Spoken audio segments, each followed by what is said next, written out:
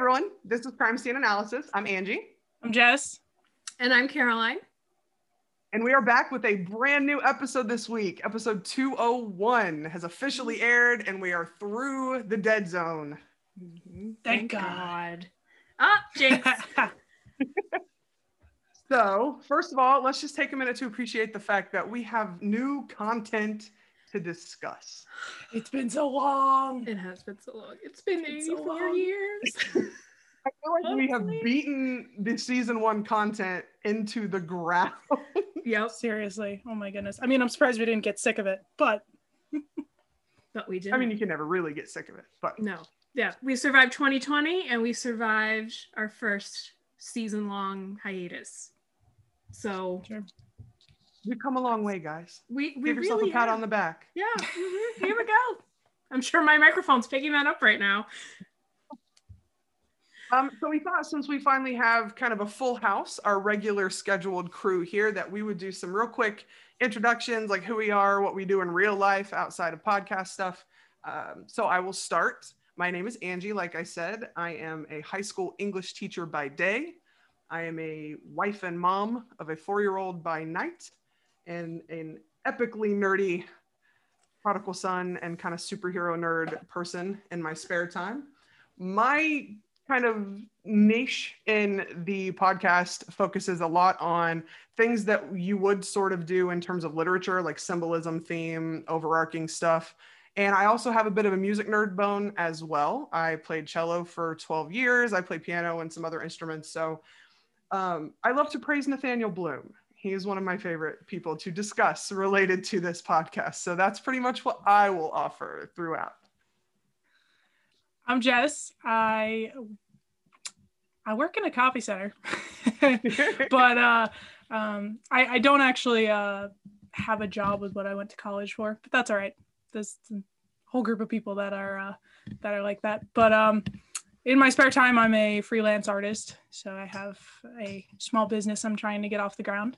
And like Angie, I am definitely a music nerd, although she has a lot more to bring to it than I do. I played the flute for 8 years, but I can understand musical terms and theory and whatnot. So that's always nice to nerd out with her. And I bring 2 areas of knowledge and interest to our little podcast here. I have degrees in biblical studies as well as a degree in Christian ministries. So I have a background in theology there. I'm not a theologian or anything, but I did go to school for it. So anytime we have any mention of something biblical, I'm totally going to nerd out on that.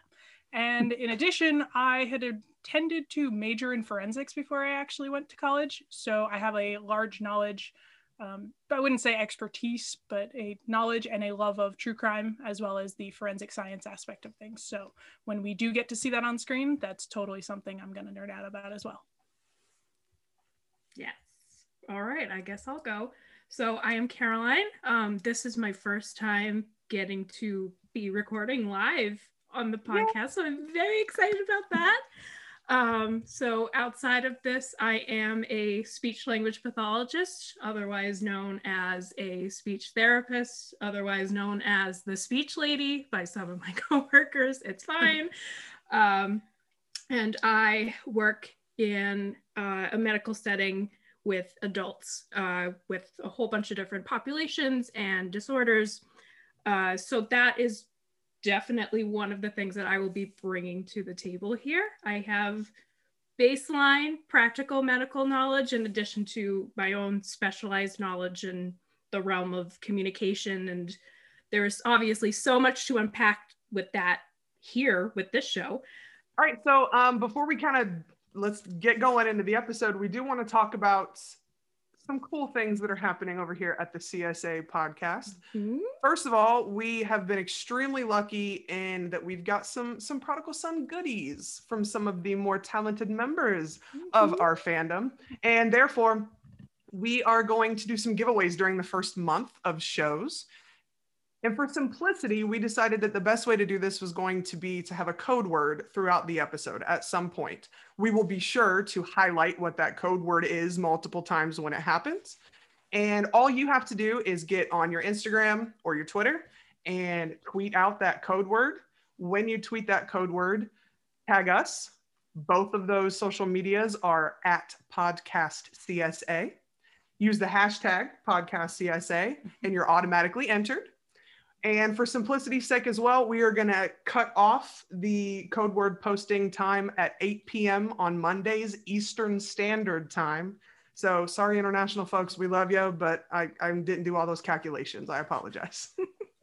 We're not so math when that people. happens, I am an English teacher. I am not doing math. Let me just tell you.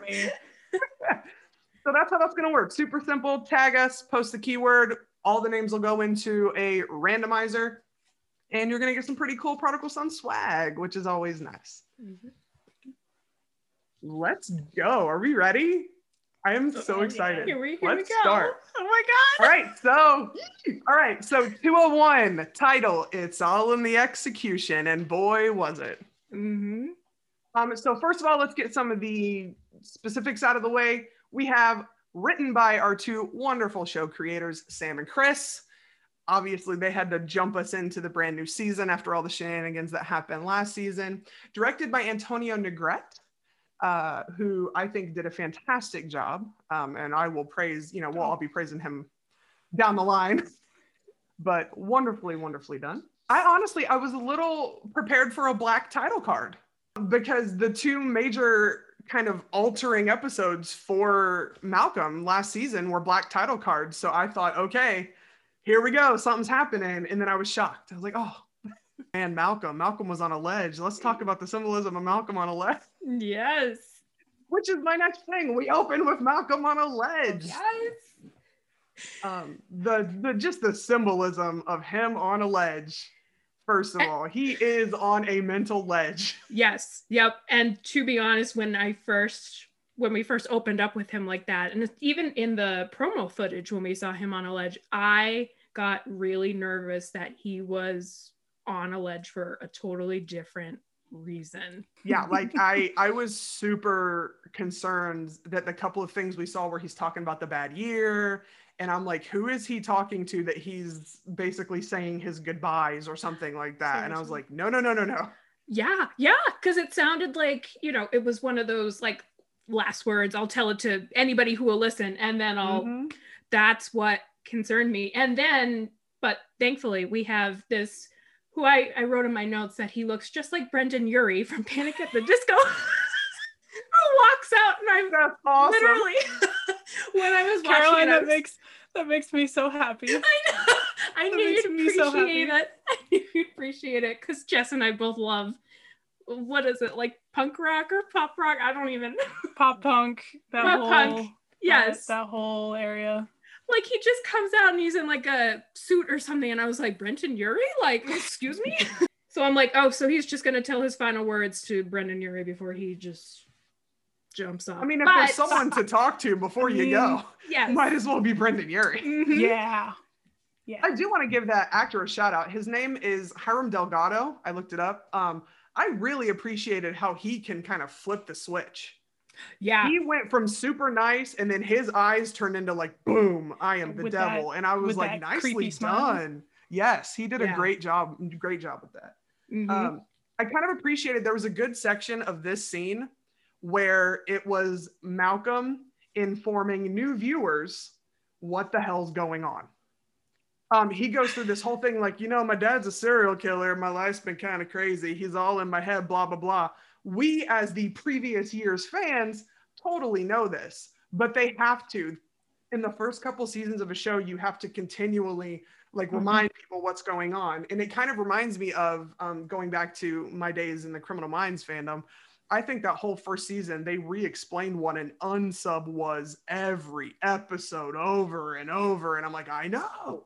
But that's kind of what we've done. So we've caught everyone up. If you missed an episode, if you've never watched the show, but they did it in an organic way. It didn't feel like previously on, and then they just listed everything that went down. Yeah, exactly. And in my notes, I wrote therapy time ? I was like, I know you're stalling Malcolm, but are you turning this into a therapy session? Honestly, that's also what I had wondered if the scene was about. Like, this is him. I honestly started to get anxious and think that he was going to tell his big secret to this random dude. going along the lines of thinking like, are these his last words? I was starting to get anxious and think, is he going to fully tell this Brendan Urie dude everything that he's done? Like that, my heart was pounding. Don't do it. Yep. Which, I mean, is something to consider, because he can't tell his therapist any of this stuff. Like Tom Payne himself has talked about his only go-to discussion is with Martin. And we find out, kind of coming up in a second, that he has not spoken to Martin in months. Yep. So he was living in his own head. Yes. And I also wrote down that one of the best lines was when Martin gets on the phone and he's like, I have sensational news. And Malcolm says, please say it's cancer. There was something so beautiful. That was a great joke. I appreciated our season 2 introduction to kind of almost the rest of the team without Gil. Danny's head pops out and I'm like, yes, here we go. Idrissa had a bondage phase. Of course she did. I mean, that was a kind of nice surprise. Yes. Again, hats off to those one-liners from the writers. I know. True story. Mm-hmm. After cuddle partying, she moves straight to a bondage phase, and it's like, all right, girl, you do you, boo. I'm proud of you. There was a progression in there somewhere where she went from cuddle party to 50 Shades. She snapped. Oh, and she's such a little Care Bear. Like, I can't imagine that she would have gone through some sort of phase like this, but it pleases me. I'm not gonna lie. It's always the ones you'd never expect, Angie. It's always the ones. Yep. Mm-hmm. All right. So at the 5:03 mark, we have Malcolm and Ainsley talking, and there's this really cool moment where we kind of start to learn how long has it been, what all does Ainsley know. We know from previews that Malcolm tells her it was me, but in terms of the episode, this has not occurred yet. So we have that kind of conversation of how are you handling? Things have been different. I know you're not doing well. And we're starting to learn about Ainsley, how much she really knows versus what he's told her. And just to appreciate Nathaniel Blume and all of his glory and genius, all throughout the previous season, we have this We're the Same theme. That was the title of the theme. And it's the kind of continued main theme over and over, and it shows up in different ways throughout the first season. Sometimes it's very aggressive when it comes to scenes with Martin and where he's manipulating Malcolm, and sometimes it'll be like a piano ballad if it's just weaving in Martin's presence as a more metaphorical sense where Malcolm is talking about him and things like that. And I mean, Blume found 1,000 different ways to kind of weave this throughout the first season, which was amazing, but it was always kept within scenes that were related to Malcolm and Martin. They didn't always have to be present together, but when Martin's kind of hold on Malcolm was being discussed, this theme would show up. And I absolutely adore the fact that this theme starts to play in kind of a really chill melody kind of way as Ainsley is talking to Malcolm.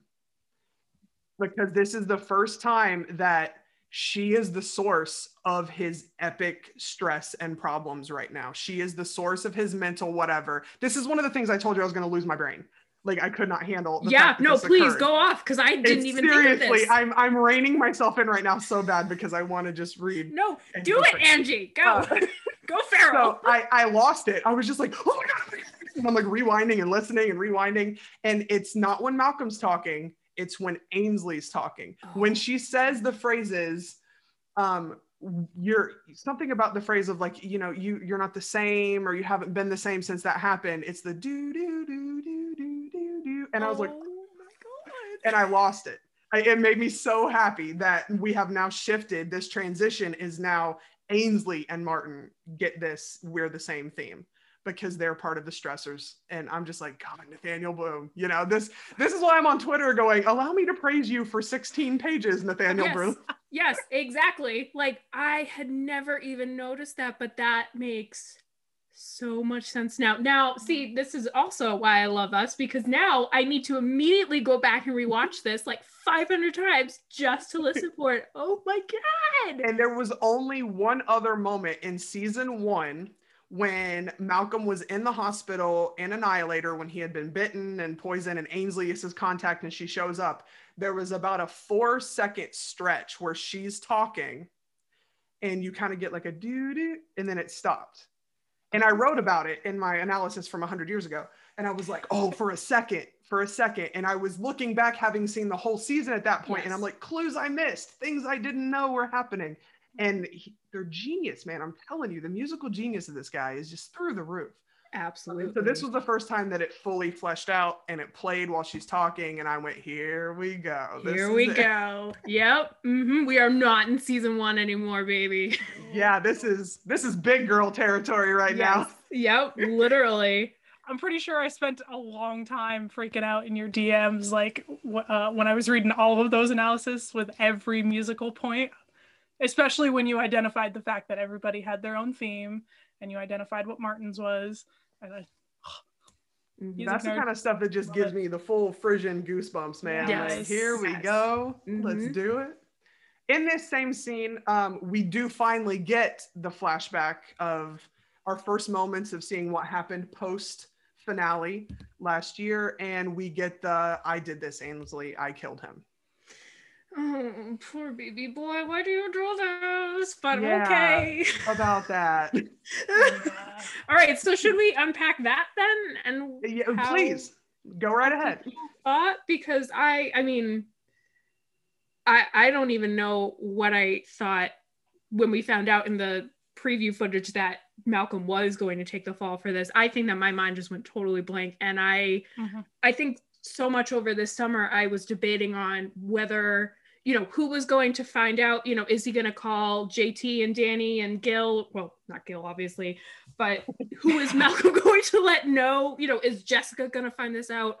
I was more thinking about how is this going to go down than it was a matter of thinking, okay, he's going to cover this up, but Ainsley did do this, and he, you know, is just going to hide the fact, like, oh, just, you know, something happened. Let's just forget about it. Let's push your memory down.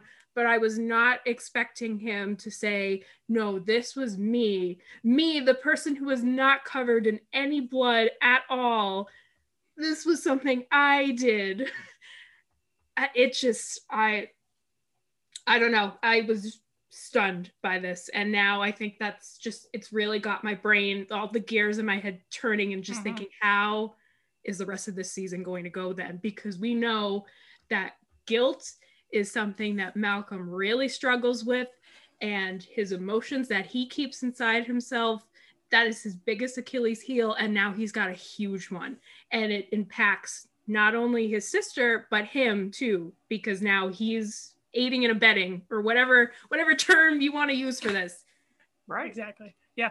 And one of the things that I remember reading in one of the millions of articles that I buried my head in right after the finale, Sam and Chris, the creators, they specifically said, they used the word like ripple effect. How is this rippling out from Ainsley and from Malcolm, and how does it affect each relationship with, you know, every character and everything that goes on? Yeah. It's kind of a divisive thing right now in the fandom, and I'm going to try to stick, you know, to positivity here. Yes. A lot of people are kind of very frustrated with, you know, where is this going to go from here? Like, how could this possibly, you know, close out or find closure in any way that doesn't put him in prison? But I mean, I got to be honest, when they chose to have that finale, something had to happen. Yeah. It was either we immediately lose Halston to prison. Yep. And then is it him visiting her and Martin in prison? Like what all's going down there? Which reminds me, let me put a pin in this for 1 second.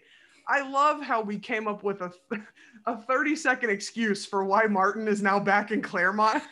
Oh my God. I just We prevented the spread of COVID. Like I again, writers, no disrespect whatsoever. I get that you have to have him in a place where we can have contact. I get it. We have a pandemic going, might as well use it. I get it. But it was definitely one of those like, okay, sure. Yeah. We're just gonna roll with it. I know. Yeah, that's exactly my reaction too, you know, especially when he's talking about how, like, and of course, like, it's Martin, so he's gonna chat himself up and make himself seem like Of course. the best thing since sliced bread. And he's talking about contact tracing, and I'm like, you were a surgeon what do you know about contact? But like, whatever. It was just True. like, I'm going to suspend my disbelief. I'm just going to roll with it because, hey, I was kind of getting like, when Martin was in Gen Pop, I was like, all right, where are we going to go from here? Because this is a little like, I'm with not a used to bounty it. on his head. Yeah. Yes, like, exactly. Like, I'm kind of uncomfortable. So to come back to the finale and something had to happen. Yes. Either they're going to cover it up and we're going to try to keep all of our characters and work through that, or Halston was instantly going to be half off the show. We were going to lose Ainsley after this epic moment. Yes. Seats were out. So I get it. If that is what Chris and Sam went to Fox with as their plan, which it absolutely was, then you have to figure out a way to roll with that wave. And I talked about this a little bit during the teaser, but it's a perfect new stressor for Malcolm. Yeah. Because we lost Sophie, we lost the girl in the box. He was kind of coming to terms with Martin a little bit, I think, on a smidge, and kind of pulling away and saying whatever. So we need that thing that's going to torture the lead. And boy, is this not a thing that's going to torture the crap out of the lead. Yeah. Yeah. Exactly. So I get it's divisive, but it's a psycho murder show. Like, I mean, how angry you're going to get about things that are a little outlandish sometimes in a show that involves chopping people's hands off and sex dungeons and guillotines and all of these other things. Yes. And the other thing we have to realize is we are getting one piece of a very messed up 13-piece puzzle at the moment. Ooh. So yes, I'm a little like worried about how this is going to play out, but at the same time, we've watched these writers do some pretty crazy stuff in 20 episodes, especially with 2 of them being cut in a pandemic. So I'm putting all my faith in them right now, and I'm just going to let them take us for a ride. And this is a part where I think it's kind of good for us to be fans, and we're allowed to be fans right now. We don't have all the executive decision making. We don't have to write our way out of this. So this is a part where I think that people who are kind of feeling, I mean, I myself was very shocked and confused by this whole decision, but I am just going to be a fan and say, okay, this is not what I would have done, but whatever. I'm here to watch it. I'm not going to turn it off just for this reason. So take me somewhere. Let's see where it goes. Especially with it being the first episode of the season. You know, this isn't like the penultimate episode and then how the heck are they wrapping this up, blah, blah, blah. Like we have an arc. We have over what would have been half of a season coming to us. So I understand that having the whole break be so long and maybe some people just kind of kept building up and now it felt underwhelming to them or something. But I think sometimes it's okay to just step back and like enjoy your show. Like it's going to be, it'll work out. And if you decide it's not for you, then I guess that's okay. Yeah. But I think you have to just, it's their call. They're professionals and you either trust that they know what they're doing or you don't. And that's kind of how it's going to have to play out. Yeah, exactly. So moving right along, at almost 6 minutes, we got to hear Bellamy Young sing. Oh my gosh, yes, that's right. Yes, I am absolutely. intrigued if she played the piano. Again, the music nerd in me wants to know. Maybe we'll have to at Bellamy and find out if she played her own piano or not. But I felt like we have a good shot at her actually having played that. So that'd be pretty sweet. Yeah. The next thing I hit is a couple minutes later, we are chit-chatting. Loved the pill joke coming from Mama Whitley. But we talk about Estonia. And for those of us that don't know where the heck Estonia is or what Lake Peipus, I think was the correct pronunciation. Yeah. Supposedly this is where Endicott's body has magically shown up. And that is actually, so I looked it up. It's the 5th largest body of water in Europe, just in case y'all were wondering. Thank you for telling me. I deep dived it for everyone. And it happens to be on the border of Russia and Estonia. So if that helps anyone with a little bit of geography, it doesn't help me a ton because I'm not great with European geography. Sorry, European people. I had no idea where Estonia is. But at least we have kind of an idea there. My bigger question is, how in the blue hell did we get a body to Estonia? And that's what I want to know. I mean, is it like a flat rate box? Did we just UPS, like, postal service, if it fits, it ships? Like, what are we doing? It was you know what? It was DHL, because I have ordered things internationally and it's DHL that does it. And DHL has sent me some crazy stuff. Oh yeah, no, this was like an expensive $200 costume I will never buy again. But like, they somehow make it work. So maybe it was just like a trunk of luggage and they're like, hey, this belongs to some rich dude, don't touch it. It's, Here's the thing though, it was found in a lake. So that means at some point he had a connection in Estonia that completed this deed for him. He had a college roommate. Well, honestly, yeah. Where's Vijay? Is Vijay in Estonia looking at some watch heists? Like, what's going on with Vijay right now? So not only now there's a third person complicit in this murder. Yeah. Just throwing that out there. I know. Either that or they literally backed the truck up to the lake and just dumped it out. Just for this little under the table, wire, what is it called when they like send money internationally? Like, wire you like $3,000 if you just magically make this truck and everything in it disappear. Just throw it in the lake. Like, exactly. That's all I want you to do. Yep. Just repress and deny. I was very intrigued by all of this. And I appreciate later Martin's just sheer, like, how did you do that? Like, I'm thinking the same thing. How did you do this? Yeah. I want logistics.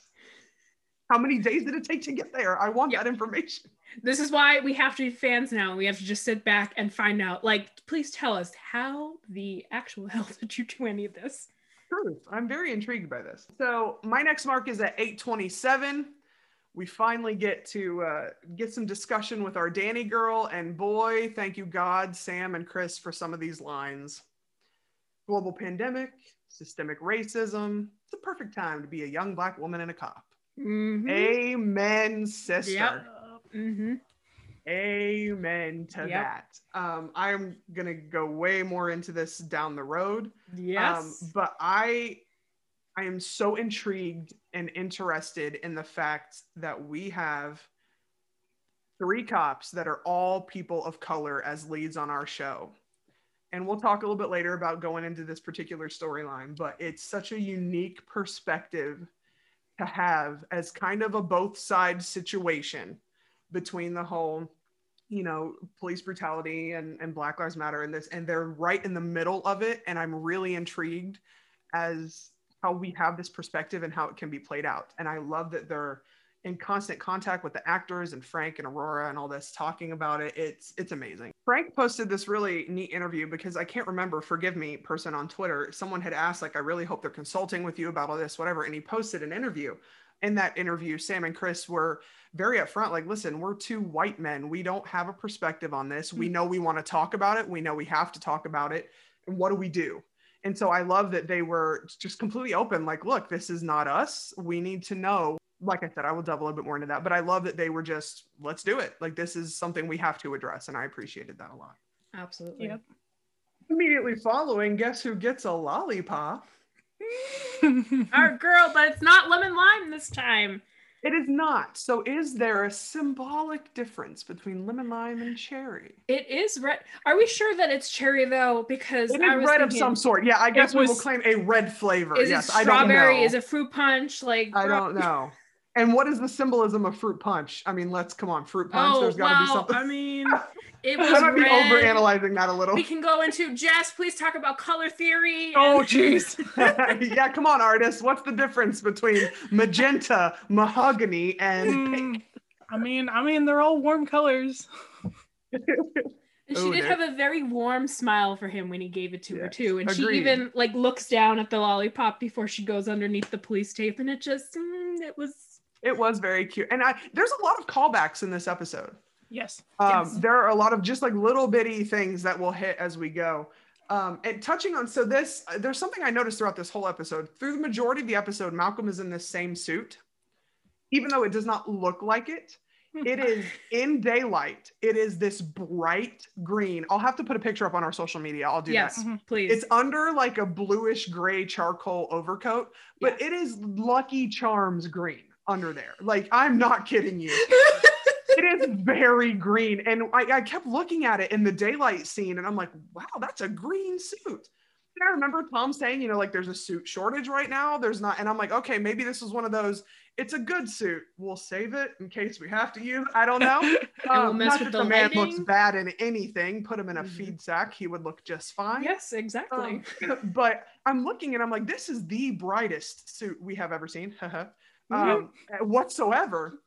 And then for the entire rest of the episode, either the lighting on set or the editing afterwards, it looks almost navy. But it's the same tie, it's the same suit the whole time. So I wonder if they filmed this, saw the dailies and went, we have got to figure something out with this suit. Like, this is a little too intense for Malcolm Bright. Wow, Angie. It was insane. I'm a loser, guys. I see this stuff. All the stuff. No, I appreciate it. And honestly, I would have done more. I ended up only doing one rewatch because work was wild this week, but I would go back and do more. Lines, boo. We forgive you a little, for goodness sake. I'm sorry, but like I want to rewatch Saving lives and analyze this episode for God's sake. Do both. So the next thing I hit was just, I adored the childlike excitement with which Tom Paine delivers his, like, it's a historical guillotine. Like, I thought he was gonna like wet his pants. He was so happy. And it just made me so happy the way he delivered it. It was not bright at all. It was like a kid at Christmas. Like, yes. Like, he was so pumped. It made me so incredibly happy. I could not take it. And I know, Caroline, you've got some deep dive guillotine research. Yes. Yep. Oh, perfect segue there. You're welcome. Yes, because I had the same childlike excitement when I saw that too, to which I had to sort of take a step back during the commercial afterwards and think, you just got excited over a guillotine? What the hell is wrong with people? Who are these people who both admonish and then condone violence and murder whenever it suits them? Sounds familiar. Yeah. Yes. Sorry, moving on. To have this sort of simultaneous both fascination, repulsion with death and mayhem and crime and all that, it reminds me of a certain someone in the show who is also having the same conundrum internally. Or maybe has he been having this struggle all along?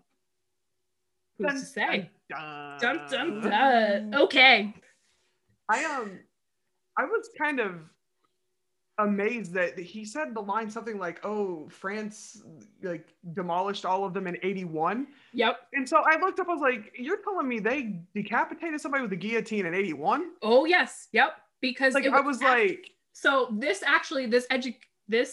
execution was the last public execution of someone in France. Afterwards, they continued to use the guillotine, but it was behind prison walls. So it was still going on, but the public was not around to see it. And what year was that, you said? 1939. When Malcolm was then talking about the further history of it, I was like, yes, this is exactly what I was like geeking over about with this show. I took that later date. I took that later date. What was it? 81?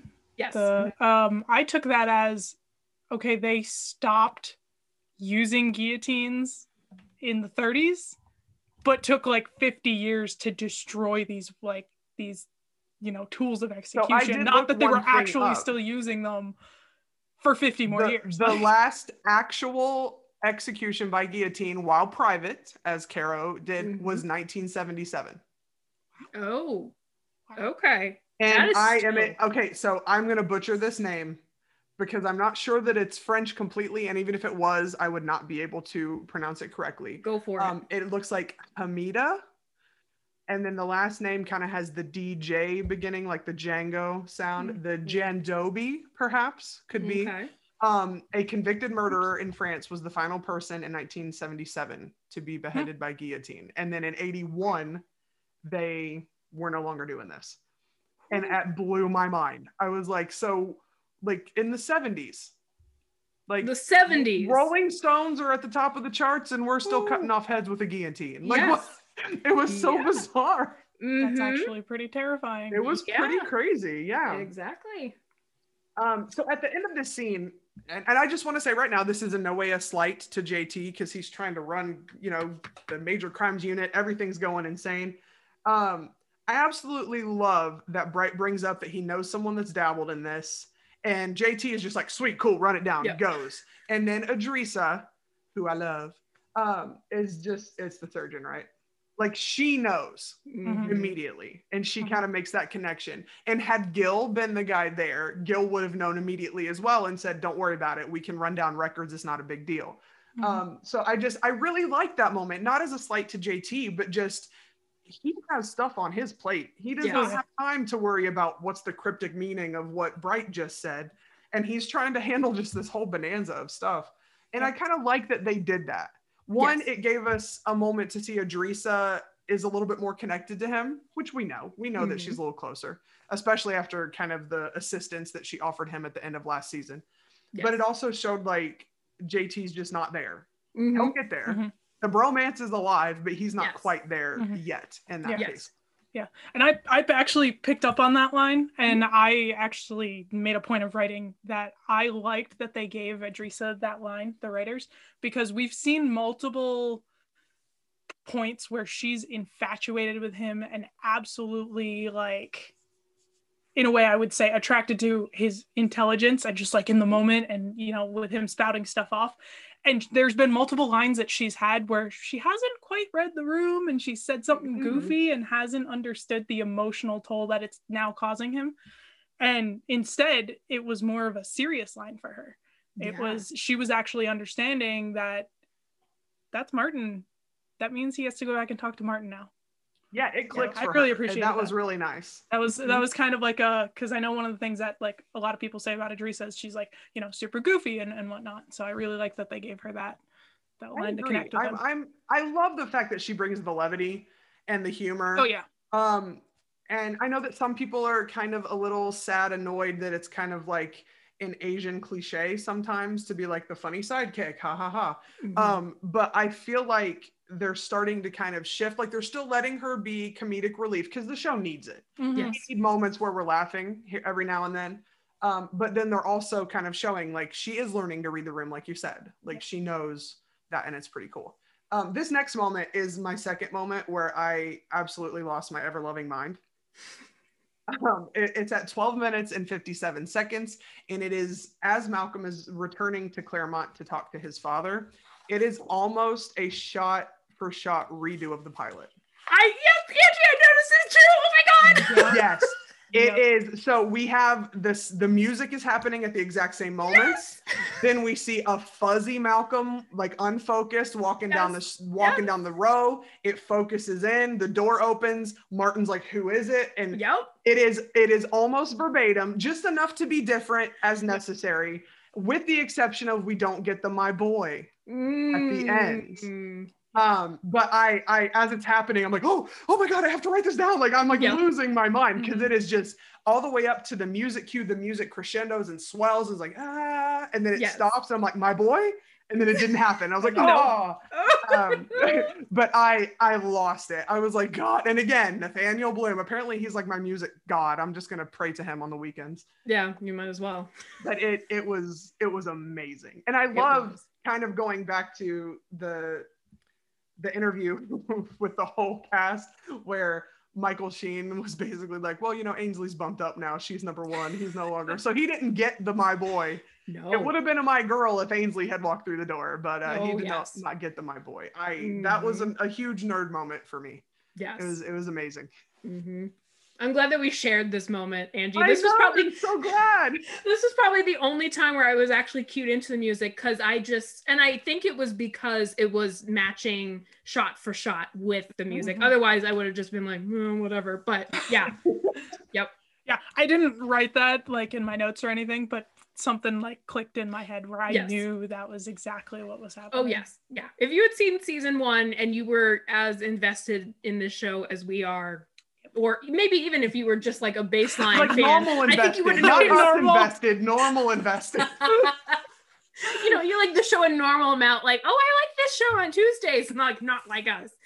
I think that, you would have picked up on this. It was pretty awesome. And then I went back and kind of rewatched the pilot one. I was like, man, like it is as close as it's going to be without being a dead reshot. Yes. Back and forth. So that was a pretty sweet moment. Mm-hmm. Moving along, we have finally our first shot of Captain Gill of the USS NYPD. I like, some people are annoyed with the time jump.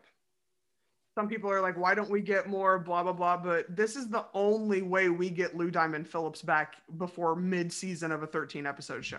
Mm. We have to fast forward to let his recovery happen, or it becomes just outlandish that 3 weeks later he's back after being stabbed and half dead. Yes. So it has to happen. I also think it has to happen because otherwise they're in quarantine, if you're going to be logical, and if we're going to follow any type of real life, which they do mention in the show. And I think it makes sense knowing now that Malcolm has not talked to Martin, that we're months, who knows the exact number yet, but we are multiple months into him having no one to talk to with this information, to deal with. And we get the introduction of a roommate. Caroline. All right, before I start going off, does anybody else have anything that they would like to say about Jer Bear, as Martin calls I do want to say that I enjoyed them including a roommate as a type of thing that would bug Martin, in terms of him going from this like penthouse room by himself with the fancy rug, and now he has to have a roommate. Like how peasant of him to have someone in there. And it worked well as a foil for them to be able to speak freely the way they needed. As you're about to go into, I feel like it could have been done differently. But I liked adding that.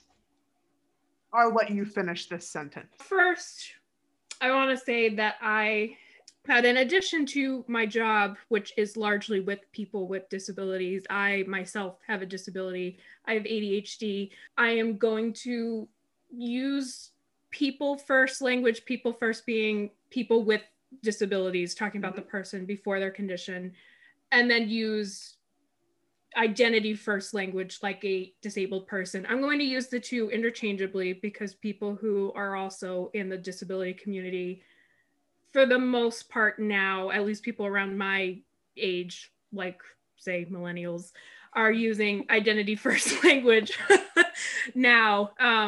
But as a clinician, I was taught to use people first language. So I'm going to use the term interchangeably. I say this because I'm not trying to be offensive. I would gladly cite sources if anyone would like to read more about it. But so yes, I'm coming into this part of the show with that perspective of someone who works with people with disabilities and as a disabled person myself. We have Martin returning from Hoosgow, as he calls it, which I had to look up because I had never heard that term. That is slang for prison, by the way. Am I just so young that I don't recognize that term? No, I also Googled it, so you're fine. It's not just you. I was like, what is he talking about? Anyways, so he returns from prison to find out that he's got a roommate who is engrossed by cartoons and who presents with what society would deem to be childish behaviors, like sitting cross-legged on his bed and throwing a shoe at Malcolm. And at one point, Martin even says also he's a moron. Martin clearly seems to me to be using this word the way that it was once more commonly used as a term for someone with an intellectual disability, and that we classify by a bunch of different criteria, but it includes having a low IQ. It's the way that Martin says moron and his tone with which he uses it that makes it clear to me that he's being condescending and purposefully offensive and, quite honestly, ableist. Not out of character, I guess, for Martin as it is, but it was also seeing it in this show that sort of took me back a little bit, especially because of everything else that panned out in the rest of the episode, which we'll get in later. And as a matter of fact, I really can't tell what conditions, if at all, Jerry has. Does he have a traumatic brain injury, which is more commonly seen in adults? Does he have an intellectual disability that he's had since he was a child? Does he have aphasia, or which is a condition that impacts your language? Does he have autism? Does he have some other developmental disability? I can't really tell because of how little screen time he has. Let's jump a little bit later to, and here's my timestamp, to about 26:20, which is where my mouse told me we were at. Okay. When Martin wakes up and electrocutes Jerry. Mm-hmm. And he starts off by saying, "Sorry, Jer, it's not you, it's me." And so in my head, I was thinking, of course it's you, you narcissistic, ableist twat. But in other news, to everyone's surprise, Jerry speaks in what we would consider to be a socially acceptable way. He wakes up after Mr. David is like, "What the hell just happened here?" To which he says, "Oh, I don't know, I felt a jolt." And he's talking in, again, the way that most people would expect an adult to talk to. And he's even saying to Martin, you know, "Just do the words that I'm saying make sense to you?" And Martin's like, "Yes."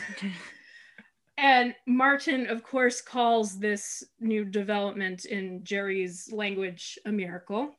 So I have had almost 6 years total of higher education in my field. And all of those 6 years collectively have taught me that there are currently no treatments for conditions like whatever Jerry has, including things like autism or traumatic brain injury, that you can treat through electroconvulsive therapy. And again, calling back to season 1, when Malcolm is talking with the psychiatrist Simon, yep. That's generally something that ECT is generally only used with people who have depression that is resistant to treatment, or who are having episodes of mania. It is very rarely used in general. And you would think that even a cardiothoracic surgeon would know that.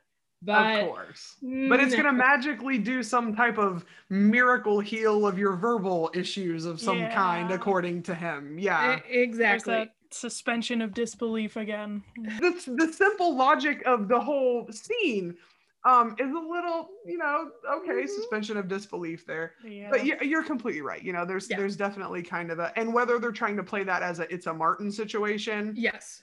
Yeah. Mm-hmm. We can, of course, because we know that Martin's an egomaniac regardless, and that he's going to brand any therapy tool as, his own invention. Because the man really needs to sit down. But anyways, my point is, why is Jerry in this episode? I've been removed from the episode entirely. To which I would like to end with, if your isms aren't intersectional, especially because disability doesn't discriminate on any basis, then we need to talk about it. And that's on that.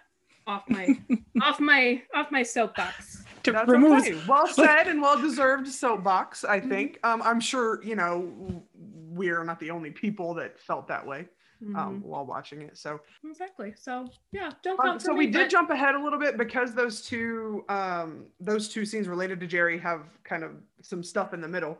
I'm going to jump back to 1701 while Danny is in with Gil talking to him.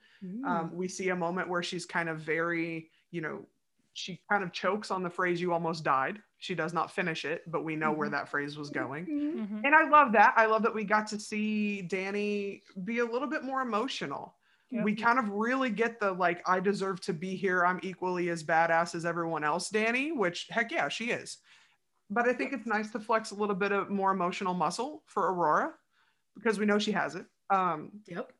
What I want to really focus on is the transcript of the letter from Jessica on this table here. Here we go. So there's not a lot. There's not a lot there. And I kind of fill in the end of some sentences based on what's going to be logical.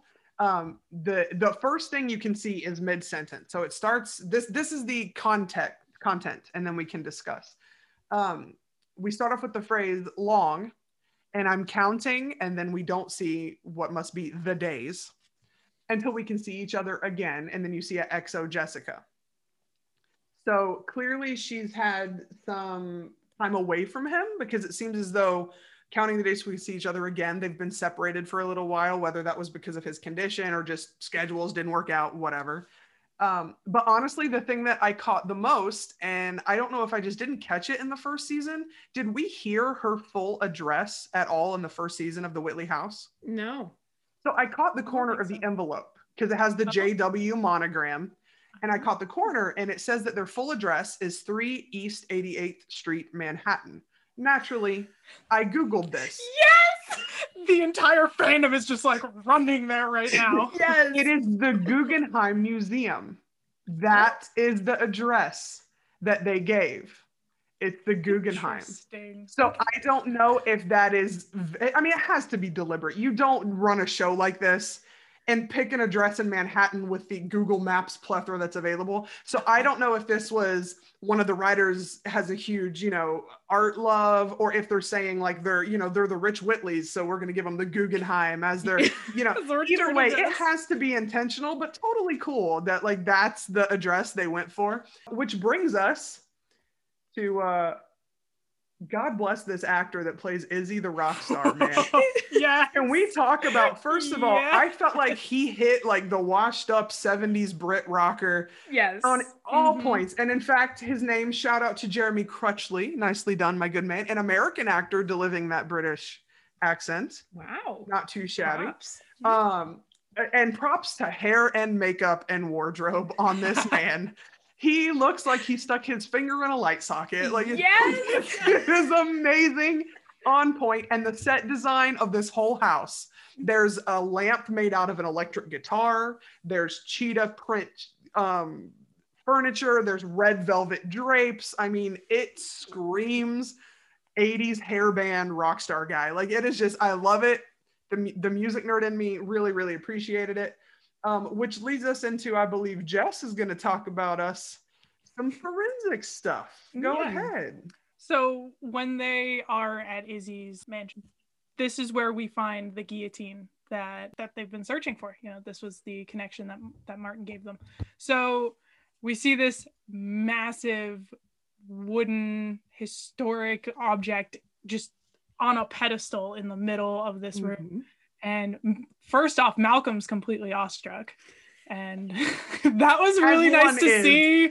Because like I do the same thing and nerd out over history and biblical stuff and art and music. And yeah, so that was nice to see.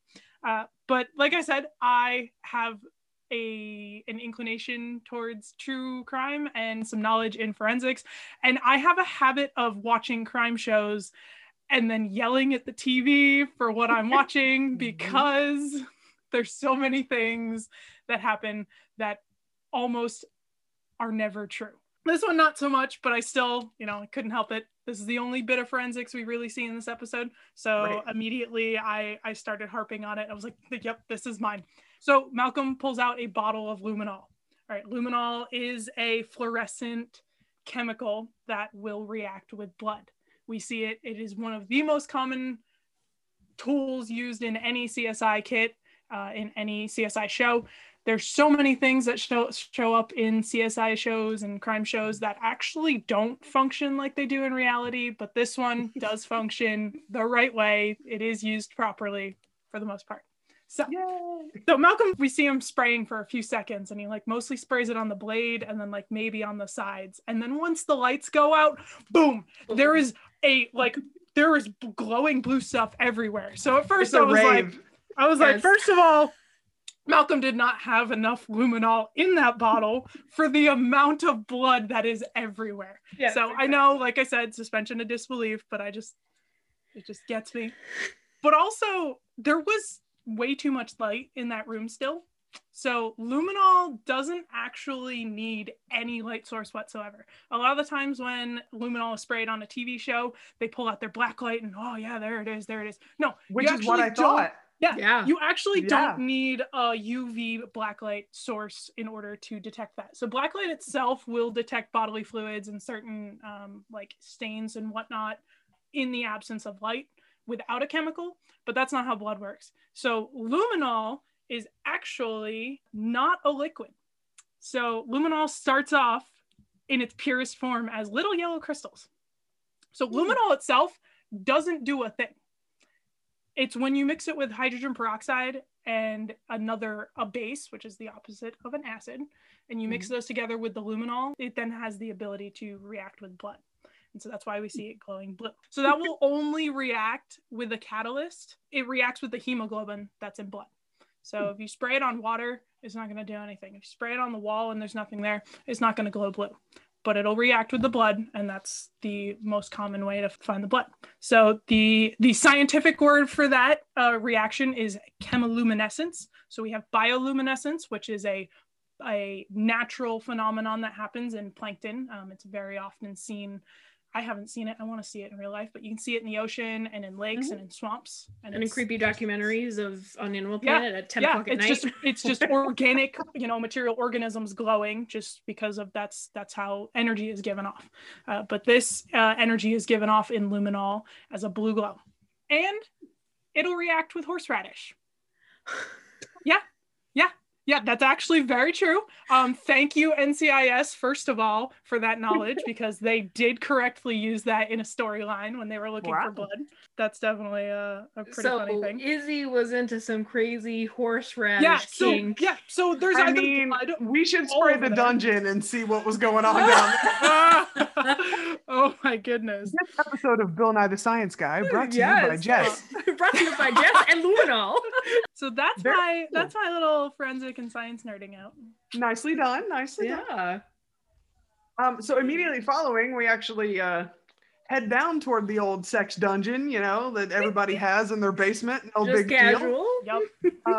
Yep. Shit, I have to pause because my Mac is about to die. No. Britt, keep that. That was did you just rhyme there? Oh, you did. we have to keep it then, Britt. Britt, keep it. Okay, Mac is plugged in. Moving along. For the second time, we get to see Bright beat down a wall with a heavy object. That is not the first time he's done that. This man is just capable of literally doing, holding people off of the ledge, just beating things down. He's a fella. Mm-hmm. Yeah. Which leads us into a sentence I never thought I would say. Malcolm Bright dancing in a sex dungeon. To that. There's so much. First of all, shout out to the set design, because it was a very neat set design. If anybody actually saw past Malcolm dancing, you have this metallic gold covered stone painted all around.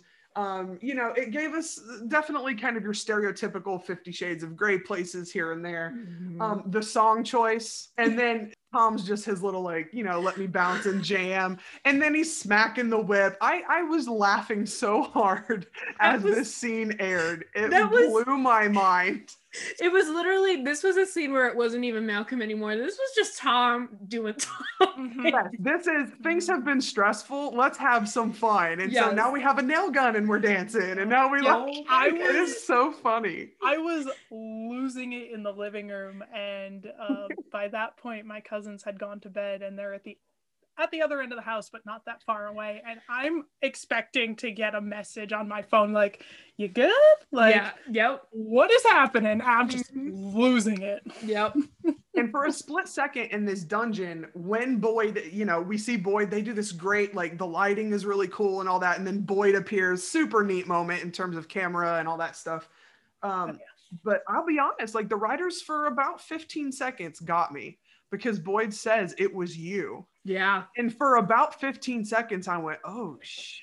Is he blacking out and doing things? I thought this is where we were going. I thought we were Dextering. He was about to start taking out the serial killers in the place. And I was like, whoa, we are about to take a turn. Yeah. So well done, writers. Touche.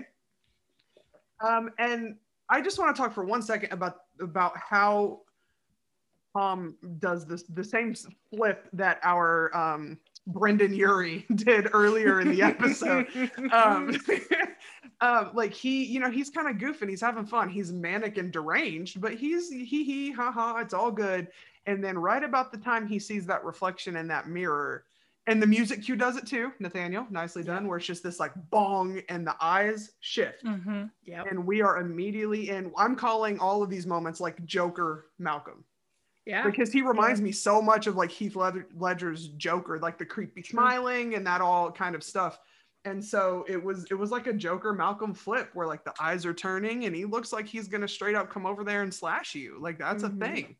Wow. And so it's just so Tom's performance, it's believable that by the time he has that saw and he's headed over to maybe I should kill you, you're like, for the love of God, like what is he gonna do? And then snap, he's immediately out of it when he hears Danny. Oh, hey, what? Hey, I just let him go. I don't know what happened. Yeah. He does that so well. Go ahead. Yeah. The other thing that I had noticed about that was when he picks up the saw, he's like, "Oh, I love these," or he says something like that. And I thought that we were gonna flash back to when he was later cutting up Endicott's body. Like, is there a reason why you're saying that? At 29:30, my heart fluttered a little when they said police work is patience. Okay. I had like asterisks all over my page at that point because I'm sorry, The Trip is my favorite episode, and I was so excited that they had that callback there. It was just like, that is, like you said, so many callbacks in this episode to things throughout the season. So that just like. Like we got fed like the people that have been there from the get-go got fed, just like the newbies were going, what in the hell is going on? Like there were definitely the nuggets of we appreciate you going throughout here, and I really enjoyed that, which leads us to shout out to our editor Britt, the scene that kind of just encapsulates this whole episode, where we have Gil and Danny chatting about Jessica. We have Malcolm and Ainsley talking about kind of the plan that they know that Natalie is not necessarily the murderer, but we're using her as bait. And then we also have Jessica as a solo eavesdropper on the discussion between Gil and Danny. Strictly from a musical standpoint, I think this song, Gaslight by Solomon Gray, is gorgeous. It's a song that focuses heavily on the music a little more so than the lyrics. It's a really short set of lyrics, and they're kind of drawn out throughout the song, but just the way it plays between the different conversations that are happening. And there's a really cool line. It opens with the line, "How long will I be away?" Which I really think fits well with Bright right now. Like, he's not the Bright that we know. Mm-hmm. And it plays under him talking to Ainsley, because it's our music supervisors and it's Nathaniel Blume, and we know. Shout out to the music supervisors. I'll come back to y'all in just a minute. That's beautifully edited. And then as Danny is kind of flipping the parental script on Gil in this scene and telling him, look, you were wrong. You screwed up. It almost cost you your life. You are letting your feelings get in the way of your police work. We'll come back to you, Miss Danny Powell, in just a moment. But during that scene, we have the line, which our editor Britt was so stoked about, is that now I'm the parent and you're the child, where she's kind of lecturing him about, you made a mistake. You're the best cop I know, but you can't let this happen. Yeah. And then, of course, while all that discussion is happening, shout out to Bellamy Young, a silent performance that is just beautiful. You see all the different things in her eyes, the emotion, without a single line of dialogue, which I felt was really beautiful on her part. So the next scene, we are in Malcolm's apartment. We find out that the killer, but Tom, which always makes me giggle a little bit when the actor has to say his own name repeatedly. Say their own name. Yeah, for some reason that just tickles me. For some reason, like, oh, he had to yell at this guy a bunch. We find out that the real killer, who is an executioner, is in the apartment with our Tom. And I loved that Malcolm humble brags to the dude that's about to try to kill him. When he's talking about, oh, what century is it? 9th or 10th century? And he's like, 9th, actually, not to be that guy. Like, this dude is talking about the weapon he wants to try to kill you with. Yes. And you're still humble bragging about your weapon stash. It's like, it takes me back to Wait and Hope with the landmine scene, where, like, Malcolm's like, good thing I don't have a hand tremor. And then it's Gil, you're making jokes? Like, yes. I laughed so hard. I'm like, only him in this situation would be like, actually, it's from France and it was blah, blah, blah. But anyway, you were going to kill me. Let's go ahead and finish that discussion. And I love that we had a little kind of funny moment. Like, am I giving off murdery vibes? Is it the hair? I love they reference the long hair. The long hair. Yes. That we give him kind of a joke. And of course he's stalling because he knows that he has left this phone on the counter, but it works. It's pretty humorous. In terms of music, I'm gonna have another little moment here, and in this scene, it's like a real quick do do do do do do do. So your kind of heart rate's up, you know things are going down, and they use that a lot in intense situations on this show. They'll have like the choppy strings happening, but then the minute Malcolm goes into his last words, and he starts talking, you know, I always knew that I was kind of like my father. It immediately changes from the chop, chop, chop to the do, do, do, do, do, do. Oh my God, Angie! And wow. we're right into it. Forgive me, I'm not a singer. Okay, forgive me. And no, my Apple computer is like, are you playing music? No, I'm not. But it's beautiful. So we have this intense, you know, score underneath, and the minute we talk about Martin and his metaphorical presence, there's that theme, and it's a pretty version of the theme. It's not the nasty theme we get when Martin's in person. It's very, you know, kind of string and beautiful, and that underlies the entire discussion of him saying, like, I'm like my father, I can't deny it, blah blah blah.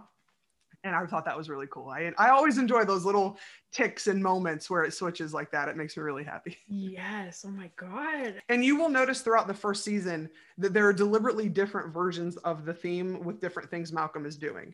If he is complaining or reluctant, you get like a piano, like a soft ballad version, or of something like this, where it's kind of sweet, but it's still there. Yeah. If he's making questionable decisions, or if is he going to kill Endicott? I don't know. Like, then you get the Martin version of the theme. And it's really cool how Blume plays that out. I mean, he does a great job. And not to mention, there's like thousands of other actual scores that happen throughout. But this particular theme just has its really cool moments as they pop in and out. And it makes me very happy. Which leads us to our next section.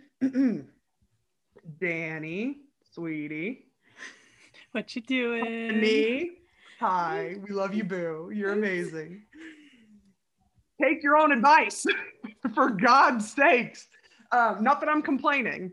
I get that the people you care about can cloud your judgment. Excuse me, let me, as Carol would hate, clear my throat a little. Please don't. God. But we just got done lecturing Papa Gill about this, sweet pea. And the minute you have no backup, up the stairs we go to help out Bright. Yep. JT even said, wait for backup, and she goes, I'm going in. No, because she thinks that Bright is going to be her backup, and it's like, no, you picked the wrong. Oh God. Which leads me into, and I've already vented to you about this, but I feel like the listeners need to know, I want to see the blueprints of this freaking apartment. I want to know how she went up a freaking outside staircase that is supposed to be a fire escape, and then ended up still outside the apartment and had to come in through the front door. If we're talking logistics, we know that Jessica owns this building. We know it's a snazzy as hell apartment. He has every floor to himself, however many there are. Why is it your fire escape doesn't come in somewhere in the apartment? Like, I feel like we should have heard her come from the bathroom window or from downstairs, like upstairs to downstairs, and we just hear her come through the door. Like, is that not the point of a fire escape, is to have a safety exit that's not your front door? And then they exit later. We talk about that, you know, exit later down the same damn fire escape. Why don't you just go out the front door? Yeah. I understand that we need them there for the JT plot line. I get the logistics. However, I'm really confused about the blueprint of this apartment. We need to know. We could have seen the upstairs. You know, I feel like, you know, Chris, Sam, writers, if you guys just have a blueprint laying around that explains the fire escape, maybe we shoot it out on social media. Maybe we help out someone with my particular analytical brain that's going a little crazy there. No big deal. That everybody else is feeling too, I'm sure. Or at least people like us. I don't necessarily agree with the hate that Danny is getting in this scene for the whole drop the weapon, pointing the gun at Malcolm. People are upset at her over this. I literally, goodbye, everyone. Goodbye. I can't. I'm leaving. Oh God. We could have a whole podcast on my belief of some of the stuff that kind of gets said about Danny. I'm not going to go there. But honestly, she has been watching Malcolm slip into his own personal version of just a complete dumpster fire circus. And she watched him practically buzzsaw a dude in the dungeon. It is not outrageous for her to point her gun at him when he has a weapon at a man's head. Yep. You know, maybe she had absolutely no intention of shooting, but to say that, like, why could she possibly do this? She doesn't know what he's going to do these days. I love Bright as much as the next person. Yeah. But he is on the edge. Yeah. And he's shown that he makes rash decisions that have an impact on people. Granted, like chopping off the hands. ends. Yes. Granted that the ends was not entire, you know, was for a good reason, but you know, so like his means justifies his end justifies the means. There you go. And but like she knows he's used something to hurt another human, like he's capable of it. Shout out to the fact that we actually let Tom Payne do a couple stunts.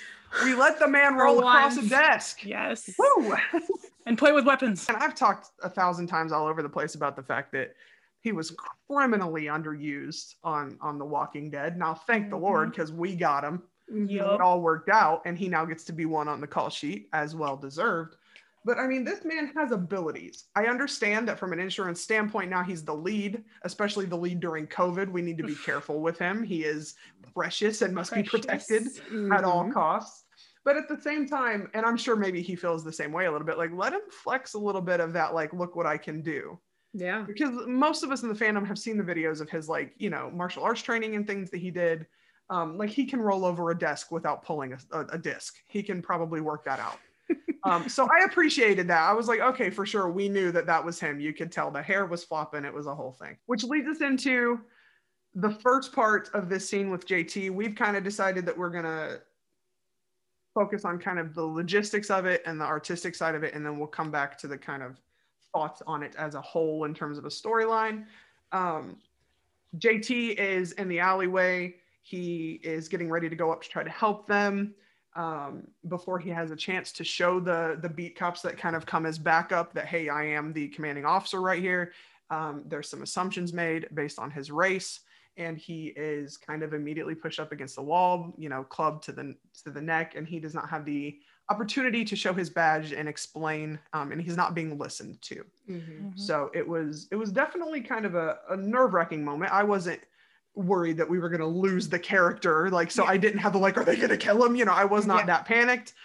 But I'll be honest, it definitely hit me harder than I expected. I was kind of emotionally like, wow, this is really intense.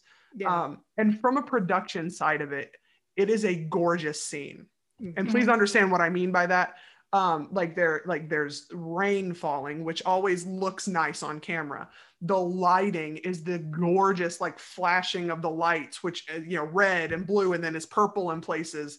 And there's, if you don't know, on production, a lot of times they will, like, wet surfaces outside anyway. Like, they'll wet streets, they'll wet brick sides of buildings because they look more pleasant wet than kind of that ashy mortar color when they're really dry and hot. So you have just this aesthetically pleasing scene, which is such a juxtaposition to the content of the scene itself, which just is grating on your emotions and your eyes. So that I loved Frank's portrayal in that moment, which of course we can talk about other things later too, but you can tell that he is just completely terrified. Yeah. As well he should be. And I really liked, I've spoken to you guys this too, the way they played Bright's kind of like, what the hell is going on as he comes down the stairs. Yes. Like that, there was that kind of privilege moment of like, what in the hell are you, why did this ever happen? Yeah. And Dave's right behind him going, no, because she knows. Yes. He absolutely knows. And then it clicks for Bright. He's not slow by any means. It did not take him long to process that. No. But within seconds, you can see in Tom, like, oh my God. And Danny is, wait, you know. And that was just more to come on that. The thing that like my brain kept latching onto in that scene was the absolute fear in Danny's voice. Yeah. She wasn't yelling like, wait. No, she was like, wait. Like very fast and absolutely panicked. This is coming from an actress who, you know, has experienced this. So like, I feel like that wasn't acting in that moment, like that she didn't have to. You don't have to dig deep for that. Yeah, she didn't have to dig deep. Yeah. Like she didn't really have to act to do that. It was just like, bring out your experiences and there's your emotion. Yeah, absolutely. Which leads into the scene where we have JT just absolutely frantic in the conference room. He knows how things like this tend to go. And there's so much about this scene that every time I rewatched it, I found something new. The first time was absolutely just Frank's performance. I mean, watching our resident tough guy shed tears, he's panicked. And it just hits you right in the heart, it hurts. And then multiple other times I watched and I see Malcolm, who is just a deer in headlights. Like, what have I just witnessed? Yeah. Like, holy crap, like he's obviously never experienced something like that. So, and then you watch Danny, who's just fuming in the background. We got you. This is not going to happen. She's right versus wrong, and we will fix it. And JT has already decided, I'm done. Like this, game over, because I mean, statistically, he's not wrong. Yeah. And I think also in terms of Danny, the way that I had interpreted that, she is like the textbook, like, oh no, this is fine. But I think that it's also, she's using it as a coping mechanism because she's also terrified. And so she's using this, like, there's no way you're okay. Because she also knows that statistically this can end bad. And so she's comforting both JT and herself because they're all, I mean, she's beside herself right now too, as much as JT is. And Bright too, who is like showing his white boy privilege. Obviously Bright is like, oh my God. But at the same time, you can tell that he's like, I can't believe this is a real, like, I just witnessed this in front of my face. We'll come back to this. We have some comments on this later, but we're going to go ahead and move on for just a second. At 42:13, I found my second mirror image moment. I'm kind of wondering if Carol got this. I'm kind of stoked if she does. So we're back. Malcolm has gone back to visit Martin, and we get a little bit more detailed flashback about the things that he did, about him saying we're going to have to dismember him using the saw. And there is a moment where he uses the saw and his face gets splattered, which happens in the pilot. He gets blood splattered in the pilot on his face.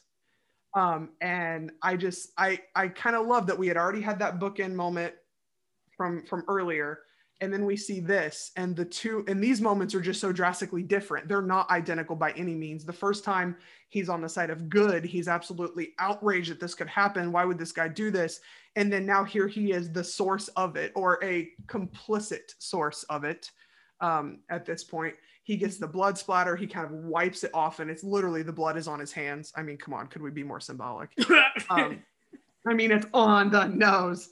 But I really loved that. I loved the way that we kind of have now come full circle, and now he's got blood on his face because it's part of what he's doing. I cannot, a shout out again. I did not shout them out by name, but I will now to Season Kent and Gabe Hilfer, who are our music supervisors. They're the people that pick the lyric based music. And sometimes, it's written in the script and something that the writers really push. We need to find this particular song, but a lot of times it's on them, and they've done a gorgeous job. So many great moments in season one with the songs that are just, as you said, chef's kiss. But the use of Don't Fear the Reaper here, first of all, the cover is gorgeous. I loved it. And much like some other people, for a split second, I was like, is this Jen Ackerman? Like, I thought, did we use Tom's wife? Is she here again? But then I realized after a little bit, since I have all of her stuff and I'm kind of a super freak for her music, I was like, okay, no, it's not, but gorgeous. And there are so many lines in that song that fit as well. Like just the line itself, don't fear the Reaper. Like that is literally what Malcolm fears right now, is the consequences of everything that he has done to cover this up.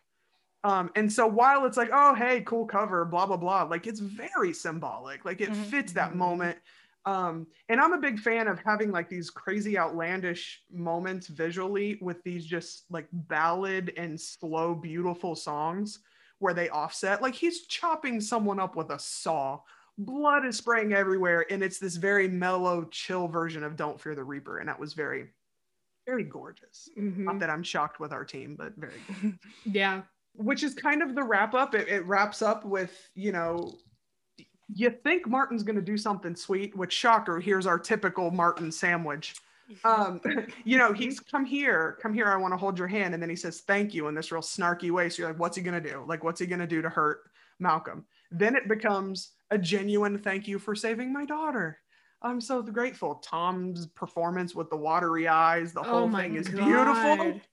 And then of course, you know, to end your kind of DB sandwich that is Martin Whitley, it becomes, well, maybe you're having trouble because you liked it. Maybe you like that you got away with it.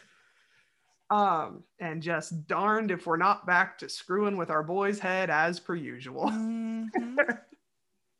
And that, I mean, that wraps up the episode. That's it. That was a whole jam-packed bonanza of crazy. So, speaking of long ago, that giveaway, our code word for this giveaway is Gilly, otherwise known as the name that our dear washed up band member gave to his pet guillotine. That's right. So Gilly, Gilly. And just to recap, don't forget, you will tweet that out. You will put it out on your Instagram and make sure that you tag us on both of those platforms. We are at Podcast CSA. If you do that anytime between now and 8 p.m. Eastern Standard Time on Monday, we will put you in for a drawing to get some of our really cool Prodigal Son swag. Mm-hmm. And you want it. Oh, you want it. It's amazing. These aren't pencils and pens, people. We got the good stuff, let me just say. Oh, the fan profile, Britt. Hello. My God. Just completely. I love you, Boo. I love you, editor. Britt. I love you so much. I love you to the moon. We need to suck up after that. All right, so now that brings us to our fan profile of the week. And some people had some questions and we're kind of a little bit unsure about how this worked. Basically, all you have to do is go to our social media platforms. We have links to a Google form questionnaire, and we call it our fan profile naturally because of our boy Malcolm. Mm-hmm. And we really wanted to highlight the fans because we feel like this is an amazing fandom to be a part of. We have such creative and talented people out there. You can fill this out and only kind of get a verbal shout out, and we'll give you some love on the different things you create. And if you want to share your social media handles and things, we'll definitely do that. You have an opportunity to potentially join in as a guest for your segment if you would like to, not a requirement by any means. But I mean, if you want to, we would love to have some extra voices on here to chit chat with for a little while. That'd be super neat, but it's not a requirement. So for those of you that might not be comfortable with that, not something you would have to do. And there is a question on that form regarding if you would want to. So since we're a little shy on the number of responses so far, because there were some questions there, we decided that this week we were going to highlight one of our own, and that is our glorious editor, Miss Brittany Jackson, who you guys know as Tinker Brit. Woo! Yes, amen. Let's clap it up for Tinker Brit, our woman behind the scenes. So just a couple things to know about her. First of all, if you don't know her and you like videos about your show, you have come to the right place, all right? Mm-hmm. As of the recording of this, she has 37 Prodigal Son videos on YouTube. That'll And probably they go range up in a few days. from lovey and mushy to, you know, deep and depressing and you're about to cry, to crack videos full of hysterical nonsense and Hamilton references to Prodigal Son. I mean, she hits all the gambits. And most recently, this week, our girl made a video about Danny and about JT, and she weaved in these beautiful, like, all the names of people that have, you know, died unjustly, whether it was police brutality, other situations, racial injustice issues, weaved it through this episode with the things that happened in this episode. It's gorgeous, it's beautiful. She's getting a ton of love from producers, from the cast, you know, writers, everyone and their mother on this show is just so proud of her, as we are, obviously, as well. And just giving her so much love. It's really, really amazing. I definitely recommend you check it out. That particular video is called Two of the Best, which is one of Gil's quotes about JT and Danny. I asked her what her top 4 videos were. I don't know why I picked the number 4. I did. And she said that was like picking her 4 favorite children, that it was a very difficult decision for her to do. But she begrudgingly gave me a short list. And she did not include this week's video because she's like, you're going to talk about it anyway. So Her top videos of hers were the story of Brightwell, the story of Danny Powell, Malcolm's Crying, and 8 Letters. So if you want to look at the ones that the legend herself have said are the top of the top, that's where you would probably start. On all of her platforms, she goes by Tinkerbrit, like Tinkerbell, but with a Brit on the end, and it is a 3-T'd Brit. So make sure you have 3 T's there if you're looking for her. And honestly, I mean, we're just blessed to have her as our editor. She's amazing. She's a great gal, and we're very grateful and proud of all those accomplished. So hats off to our fan profile of the week, Miss Brittany Jackson, which kind of leads into my own personal thoughts on this situation. So we are a drama that is very amazingly filled and front-loaded in the lead characters with people of color. And they also happen to be police officers, which I think is a rare and unique viewpoint for this particular issue. I know it is a divisive issue, and I know right now there are sections of the fandom that are talking, you know, jumping ship and stuff like that. And I guess, you know, to each their own, if that's the case. I will try to be as politically correct as possible. It is very hard for me to do that in this situation. I absolutely want to say to those people, how dare you harass our actors over it? That just, again, I will censor. I'm a teacher, so I will censor and make sure I am not saying what's going through my head right now. But how dare people attack our actors of color who, by the way, Aurora, not even 2 weeks ago, got profiled at her own damn apartment, and they wouldn't let her in because, God forbid, she be a Black woman in that nice apartment building. This is happening. We're talking days ago to actors and actresses. Not the poorest people in the projects, which of course it's happening there too, but it's happening to them as well. She is on one of the top rated television shows from last season, and this happened to her. So let's not pretend that it doesn't exist. Okay. I feel like that phrase, like the "I don't see color," kind of came from a good place originally. Like I really think that's not helpful. Anyway, I know that a lot of people try to say that in a way that leads, well, I don't see color. Well, no, we do see color. We acknowledge that there are differences, and we embrace those differences, and we try to help those differences. So again, I think we have a really unique perspective. I am very interested in how, you know, we kind of have people that are on opposing sides in one character. For example, like JT, who this has now happened to him. He has been a victim of police brutality, but he's a cop. Like this is a very, I don't want to say cool because I feel like that makes light of the situation, but it is a very intriguing perspective that I don't know that there's another show that would give us that. My final thought, and again, I will try to filter as best as possible, is to those of you that feel like this is political, it is absolutely not political. There are no politics in racism. It happens. There is no one political side thinks and one political side doesn't. It happens. Facts are facts. Fossils are fossils. They prove we have dinosaurs. Statistics on this are statistics. And thank you, teacher. Facts and opinions are not interchangeable. And I get it. I'm white. I have never experienced this. It is kind of uncomfortable to see white people doing that. I don't like to see those videos. I don't like to see that happening. But do I watch it? I do. Because I need to understand that this is not my experience, but it is absolutely someone else's experience. And the way that you have compassion and empathy is to try to understand their experience. You don't get annoyed that, ooh, this makes me uncomfortable. You try to work. And it may not be you. I hope for every reason that it is not you acting that way and saying those things, but that doesn't mean that we cannot acknowledge it, acknowledge that I am not going through your experience and I want to do something to make it right.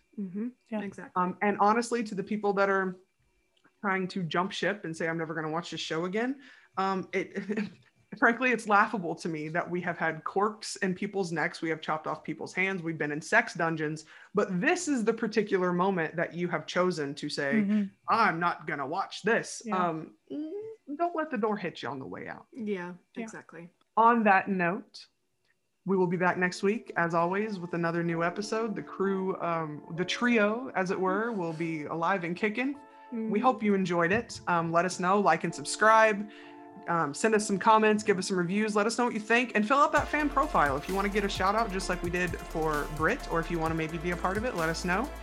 Until then, we will catch you later. So farewell, guys. It's been all right. Bye-bye.